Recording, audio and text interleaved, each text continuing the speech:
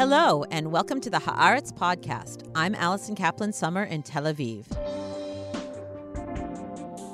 We are 4 months into Israel's bitter conflict in Gaza, and so many questions remain. Can Israel truly achieve its goal of rooting out Hamas? Is a hostage deal that will get the remaining 130-plus Israelis remaining in Gaza a real possibility? And will this government be willing to pay the price? And even if a resolution is possible on that front, what will happen on Israel's northern border? And will the Houthi attacks on international shipping draw the Western world into this conflict? Here to address all these questions and talk about some of the failures that led to October 7th is Major General Tamir Heyman, former head of the IDF Intelligence Directorate, a job that he held during Israel's last major conflict in Gaza, Operation Guardian of the Walls in 2021. Today, he is Managing Director of the Institute for National Security Studies. Our conversation coming up.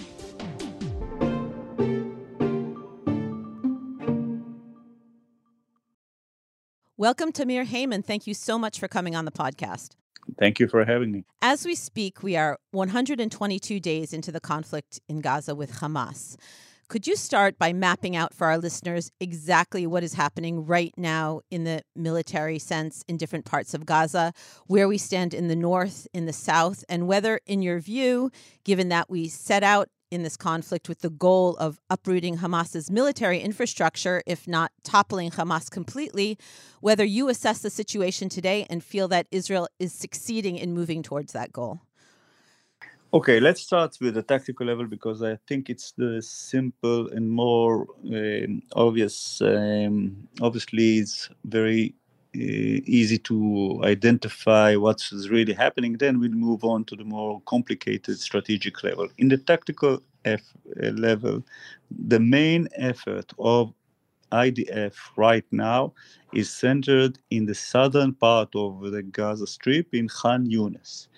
Khan Yunis is one of the brigades of the Hamas military branch, and the operation there started about a month and a half ago, and it was oriented to kill the leaders of Hamas that oriented or initiated the attack of the 7th of October, mainly Yahya Sinwar and his brother, who are located their hometown is Khan Yunis, and the leader of the El Qassam unit, this is the military branch, Muhammad Def. All of those three, the major command post was in Khan Yunis. They have succeeded to evacuate themselves for an unknown location beneath the ground of Khan Yunis or Rafah.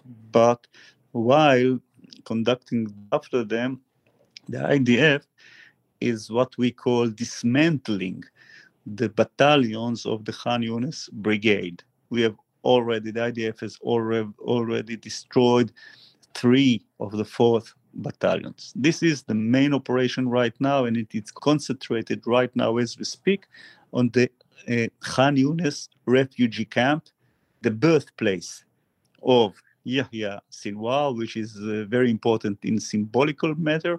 And the other reason is that most of the militants, the terrorists from the more eastern battalions have evacuated themselves to the refugee camp to seek asylum.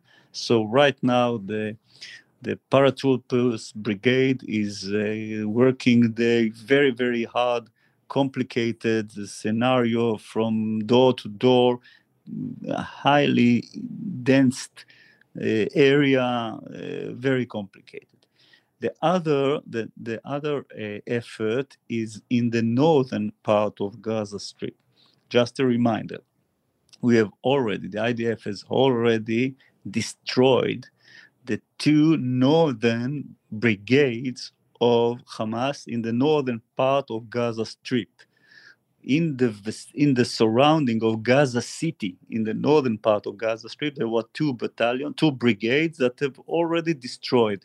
After the destruction of the military element of those 2 brigades, the IDF has evacuated, has withdrawn from the Gaza City. But you have to understand that after the destruction of the structural element of Hamas as a sort of a terror army. It has its army structure.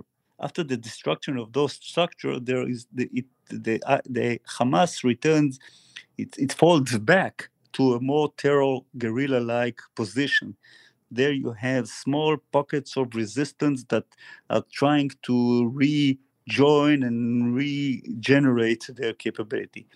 The IDF had located that in the Shati refugee camp, some sort of that organization took place, and there now, as we speak, there is a raid of the Armor Brigade, the 401 Brigade, back to Shati refugee camp after a month that they have not been there, to eliminate those resistance pockets that are still there. And the third effort is, of course, the defensive or surrounding the Gaza Strip. In Gaza right now, as we speak, so if to sum things up, there are three different methods of operation simultaneously.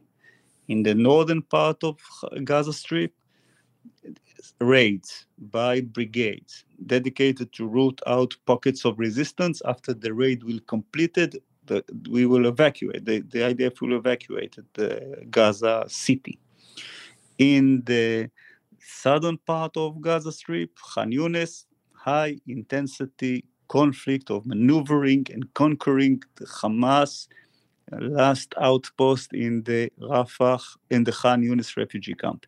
And last, in the most southern part of Gaza Strip, just across the border with Egypt, there is the last remaining brigades of Hamas, the Rafiah brigade. We haven't really touched it yet, except for aerial raids of fire operations, Air Force attacks, etc., because of the fact that most of the displaced persons, of the civilians displaced persons from Gaza, are located there. It is very complicated to maneuver there.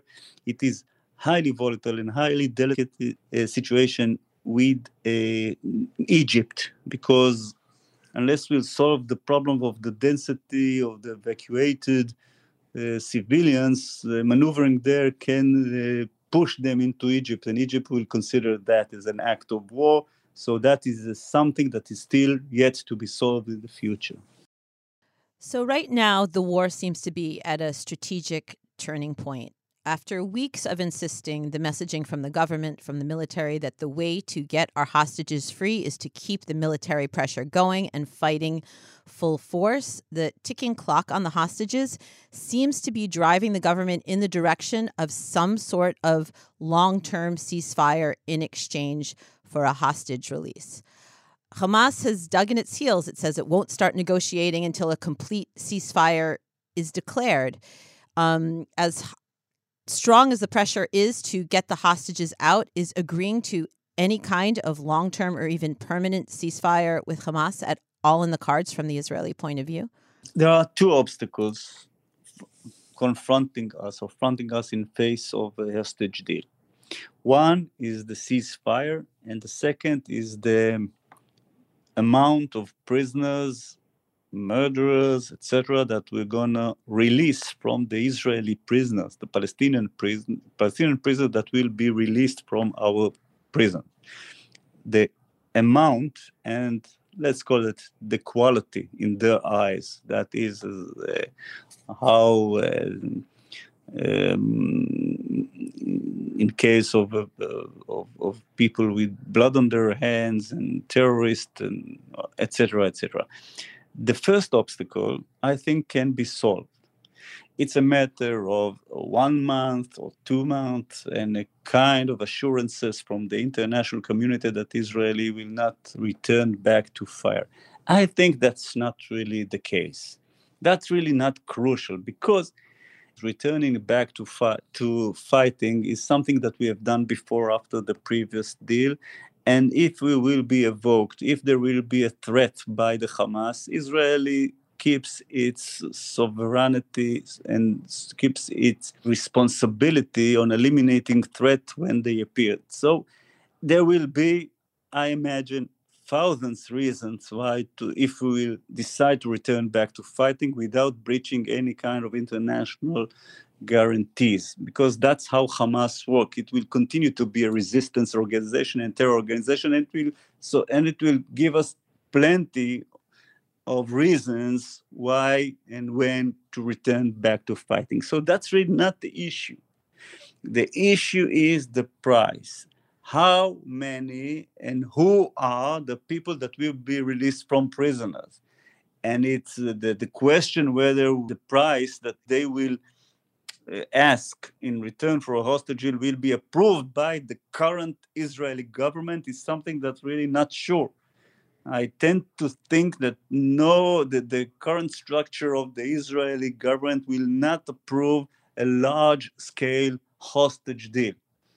In the first deal, the price was for each one of our hostages, we released 3 prisoners. That's the scale, that's the benchmark of any future deal. I assume that Hamas will not go for that kind of a benchmark and will demand higher prices, and that's going to be very difficult to approve in the Israeli government.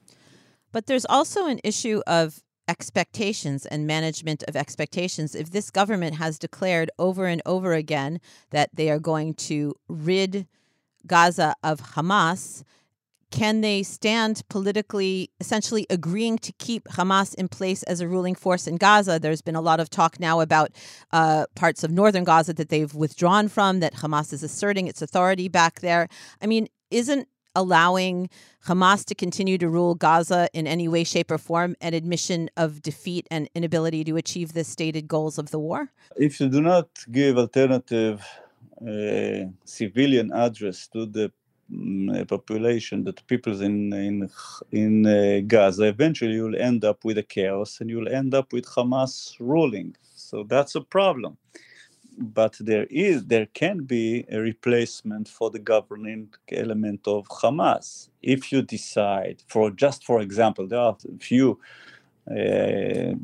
potential solutions. For example, one of them is the Palestinian Authority. Let's imagine that in a framework of a hostage deal, the international community somehow will present the assurances needed to Hamas in order to cease fire in exchange for them accepting the governing force of the Palestinian Authority. Hamas could declares that he not defeat totally and still maintain his civilian capabilities, but the ruling element of Hamas will be the Palestinian Authority. That is something that can be acceptable by Hamas. The question is, would be that enough from the Israeli eyes?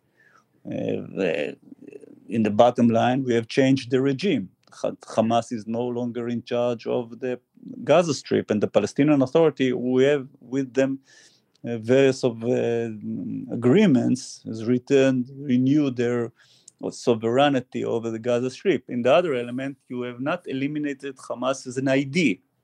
Hamas is a social group. You eliminated just the military element by destroying it in the military operation, and you eliminate the formal position as a ruling entity. Is that enough? That depends who you ask.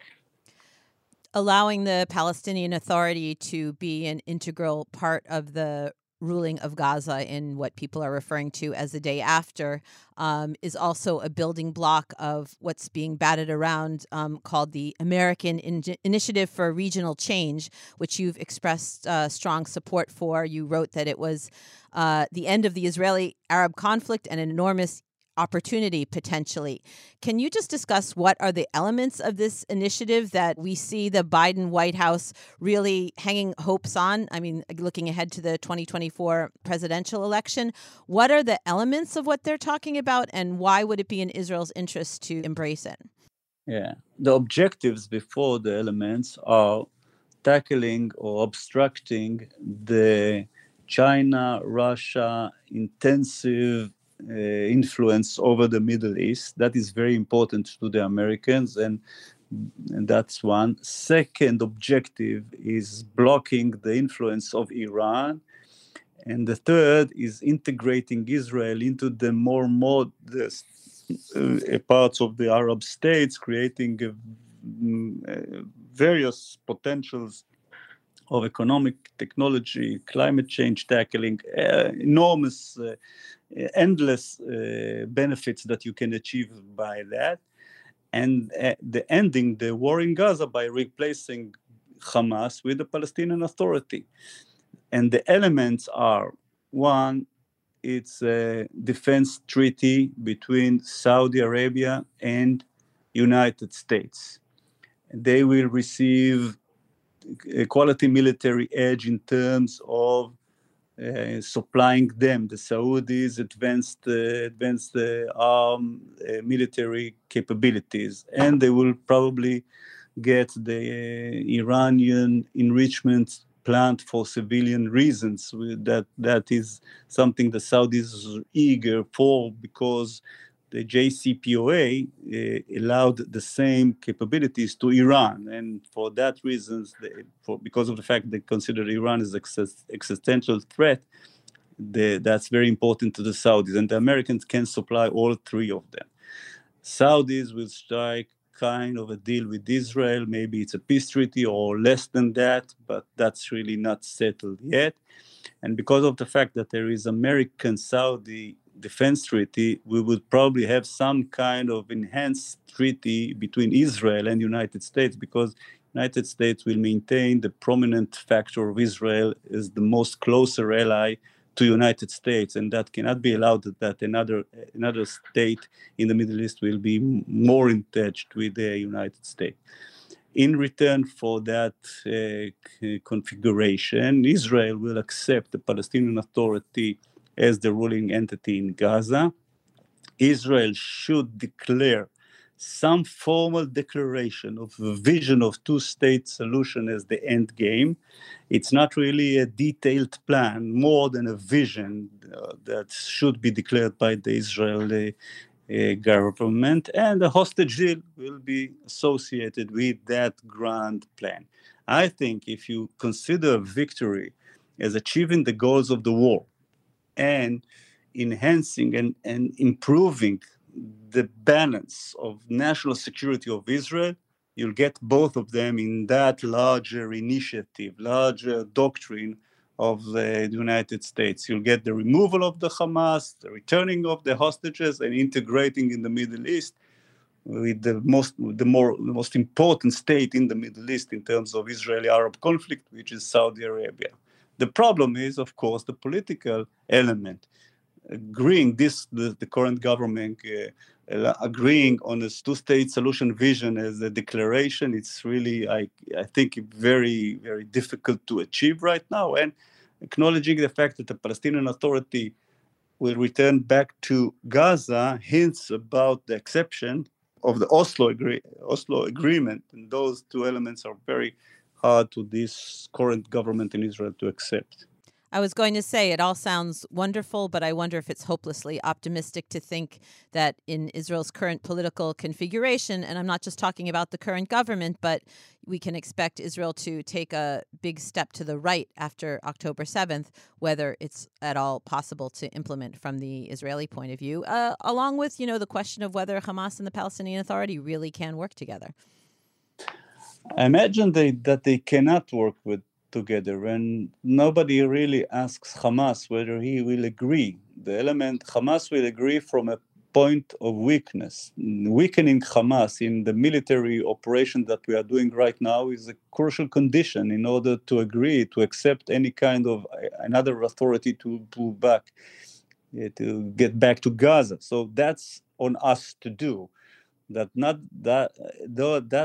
a great initiative, does not release us from the operation to destroy the military capability of Hamas.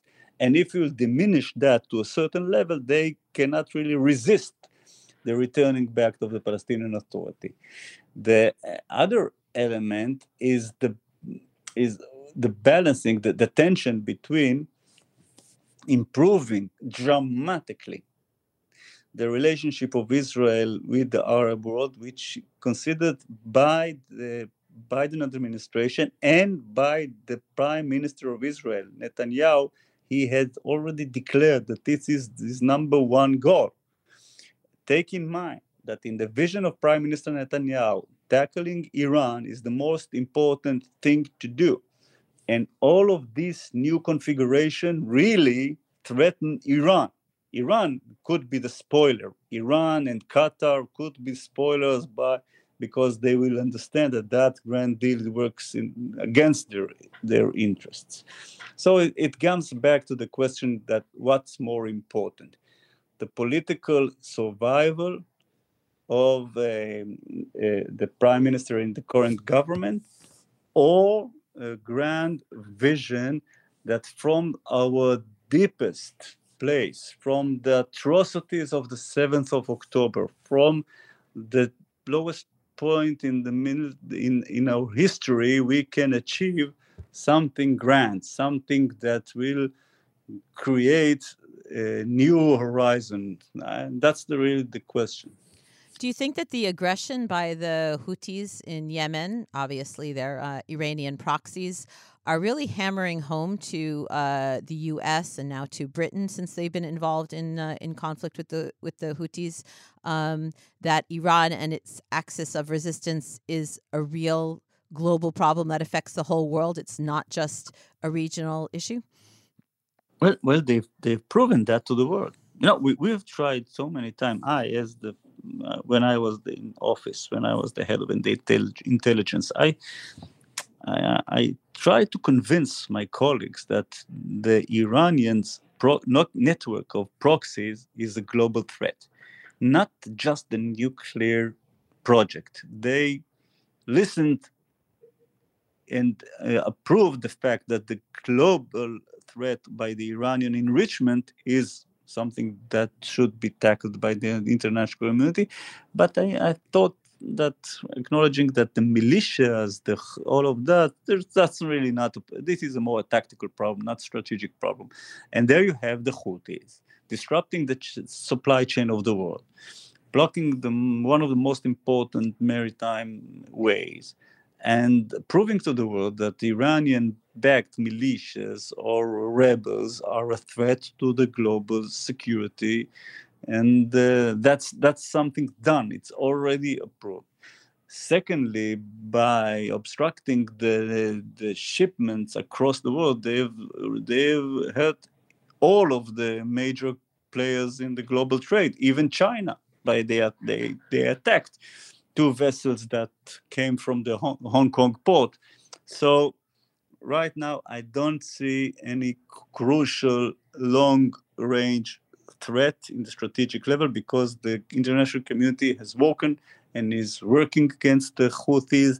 Eventually, the question will not be the Houthis and their prospect and the future. The question will be what will become of the Iran network of militias. Will Iran stay aside? What the lessons learned by the Iranian by mobilizing their militias without paying any price in homeland Iran or by their former officials? That's a question that should be answered in the future. So the Houthis succeeded in waking up the Western world when you failed, right?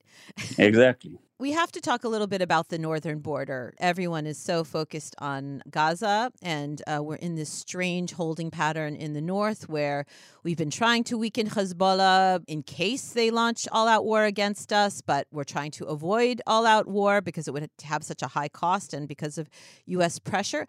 But how long can Israel live with the cities of Metula and Kiryat Shmona empty, people in places like Menara sitting from afar watching their homes be destroyed? You wrote a month ago that in the long run, we can't let Hezbollah continue to grow in strength, but that we should finish the mission in Gaza before all-out war is an option. What about the north? In a briefing Saturday, the IDF spokesman was talking very tough. Defense Minister Gallant has emphasized that Gaza and the north are separate arenas, and quiet in one won't guarantee quiet in the other. So even if we go to the ceasefire hostage deal in the south, what do you see happening in the north? There are two different problems. The problem of of the threat posed by Hezbollah is one problem, and the problem of the affiliation between Hamas and Hezbollah and kind of backing that they are providing them is another problem. Eliminating the letter that is that if we will stop in Gaza, they will cease fire. That really does not solve the first problem. The problem of the fact that we have allowed for many years the growth of enormous threat along our border.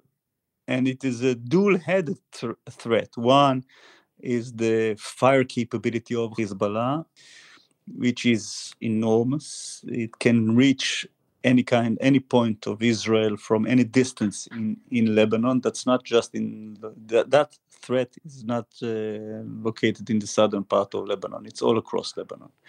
And the second threat is the issue of the ground invasion capabilities of Hezbollah. In other words, the Radwan forces. Those special operatives, highly skilled infantry soldiers of Hezbollah can potentially create the atrocities of the 7th of October in the north. And for that reason, for that threat, we have evacuated 80,000 people from our northern border. So initiating right now a dual operation of high scale, it's really something that we can end up with not achieving any of the goals of the war in each one of them. We should first of all focus our attention in the south. While doing that, we should focus our attention or create the operation against Radwan forces in the north. Only Radwan forces in the north. More moderate, more modest objective. The objective should be eliminating or forcing Hezbollah to withdraw Radwan forces to the Bekaa Valley, the northern part of Lebanon. After that withdrawal, we did not eliminate the fire capability threat. This is something that we should live with that for the time being, not indefinitely.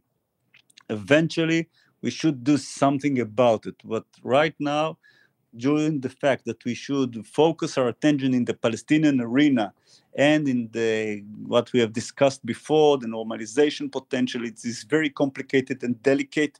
We should focus our attention on Radwan forces. After Radwan forces, we leave the southern part of Lebanon.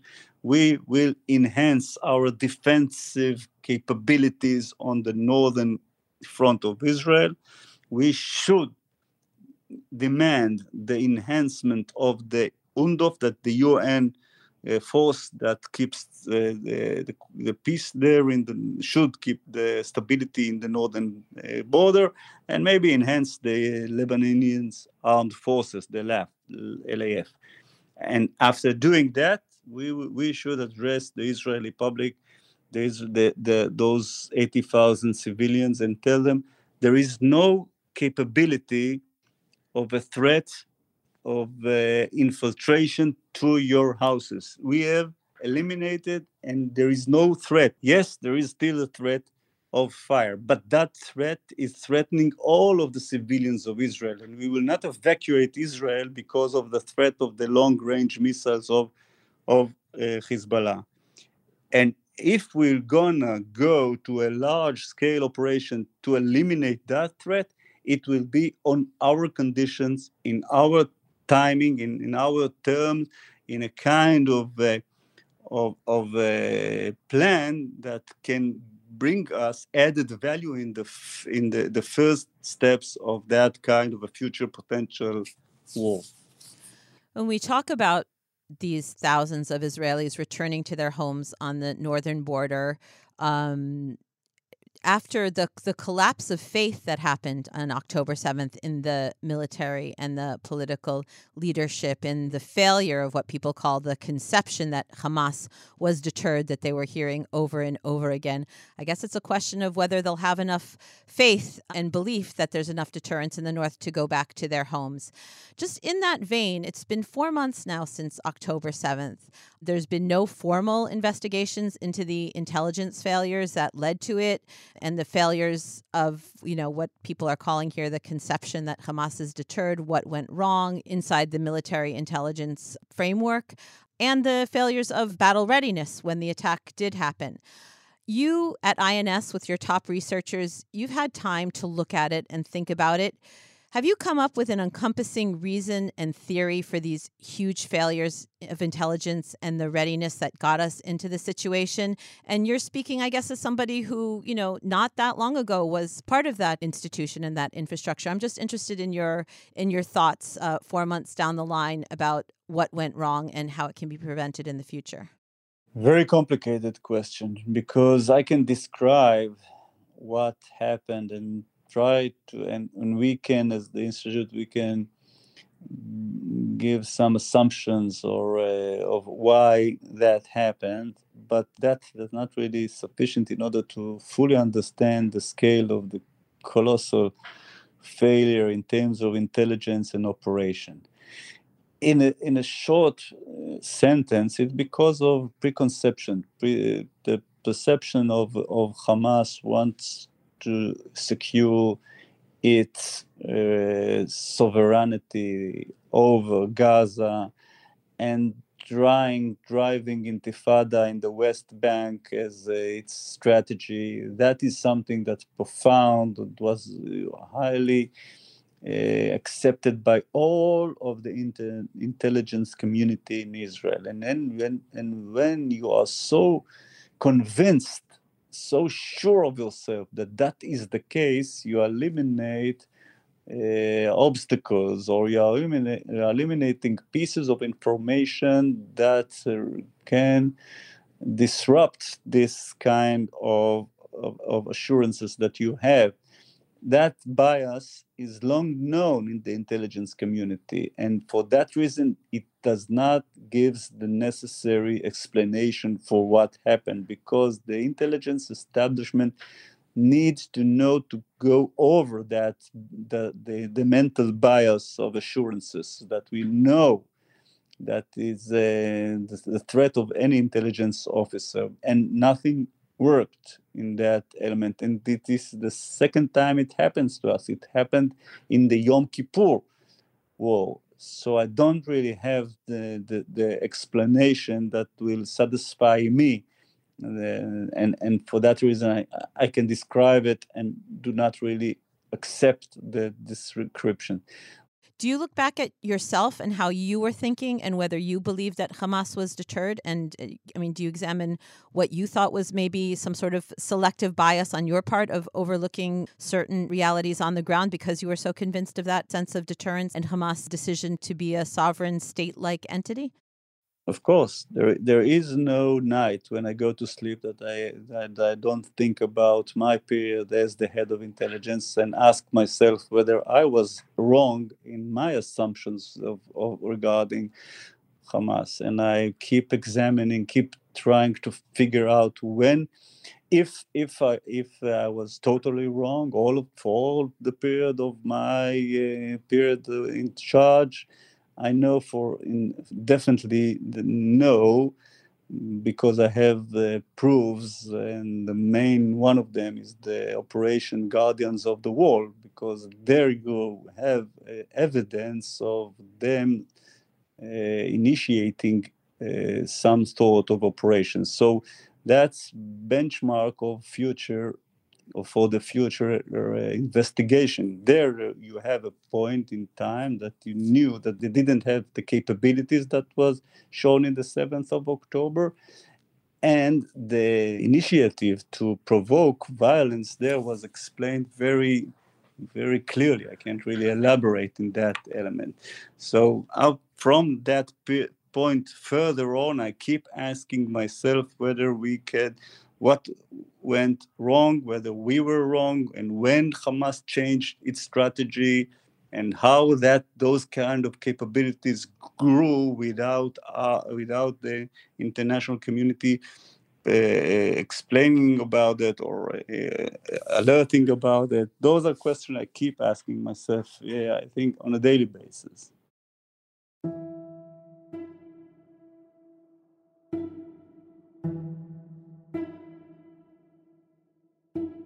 This is a podcast in English that's going out to the rest of the world, and the world is extremely concerned about the humanitarian situation in Gaza. You've described battles taking place in very dense refugee camps. That explains some of the very high civilian casualty numbers in Gaza. We in Israel look at our security, look at our need to keep our borders safe, keep our residents safe. But there's also a civilian population in Gaza, which now, because of the delegitimation of UNRWA and the withdrawal of funds, is having even more problems.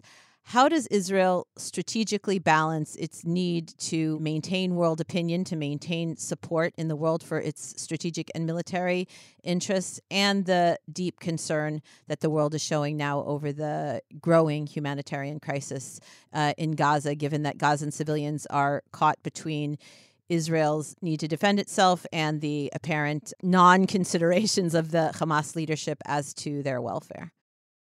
First of all, let me be very clear. Israel is providing and allowing any form of humanitarian supply of food, water, medical assistance, whatever can be provided. The Israeli allows it to cross into Gaza. There is no restriction. The only restriction is the security inspection. Apart from a security inspection when entering Gaza, there is no barrier. There are just for example, two main clear water pipes that's free flow from Israel to Gaza as we speak right now.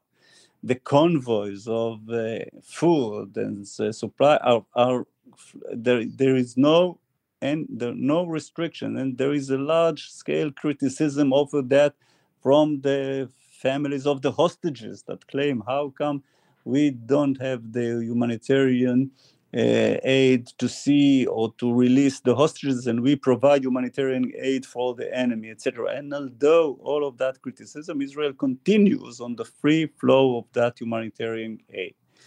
Secondly, please don't really consider the numbers that are being provided by the Hamas Military of Health as credible numbers. That's something that should be recognized in a very criticized manner. The numbers that are being spread into the air cannot really be explained just for... we are searching, for example, for graveyards. If the numbers were correct, we should have seen enormous parts of graveyard in the Gaza Strip, and we cannot really see that from our imaging that that the IDF takes from time to time. So I think that eventually Israel is doing its best in order to separate from civilians to terrorists, and the number of the ratio between the casualties and the not involved collateral damage is relatively good. We are sorry for every non-civilian person who has died is something that is not something that we drive to. It's not something that we achieve. We try to eliminate to diminish that numbers, but if something happens during wartime, the war has its prices. But we are trying to provide any kind of humanitarian aid in order to avoid diseases and other problems in that element. I'll finish with the question that's on every Israeli's mind, and I know that has consumed a lot of hearts and minds around the world.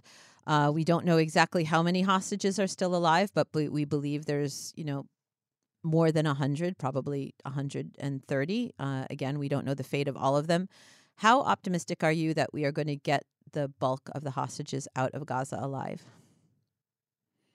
I'm not that optimistic, sorry to say that, because hostage deal that carries without large numbers of prisoners, murderers that gonna be released from prisoner is not gonna get popularity in the Israeli society, and it will. I think it will not be approved by the Israeli government. Second, time passes, and the fate of those poor hostages is working against us each time. Each day works against our interest.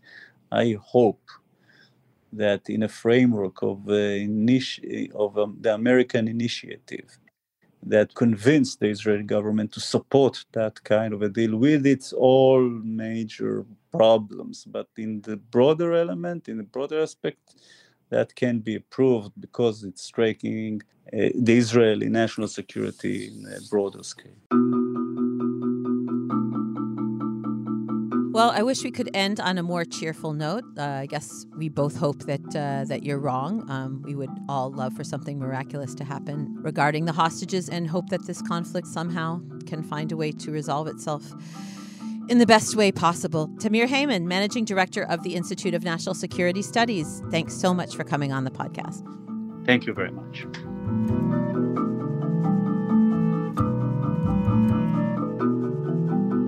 And that wraps things up for the Haaretz podcast. Thanks to my guest, Tamir Heyman, and to my producer and editor, Nara Malkin.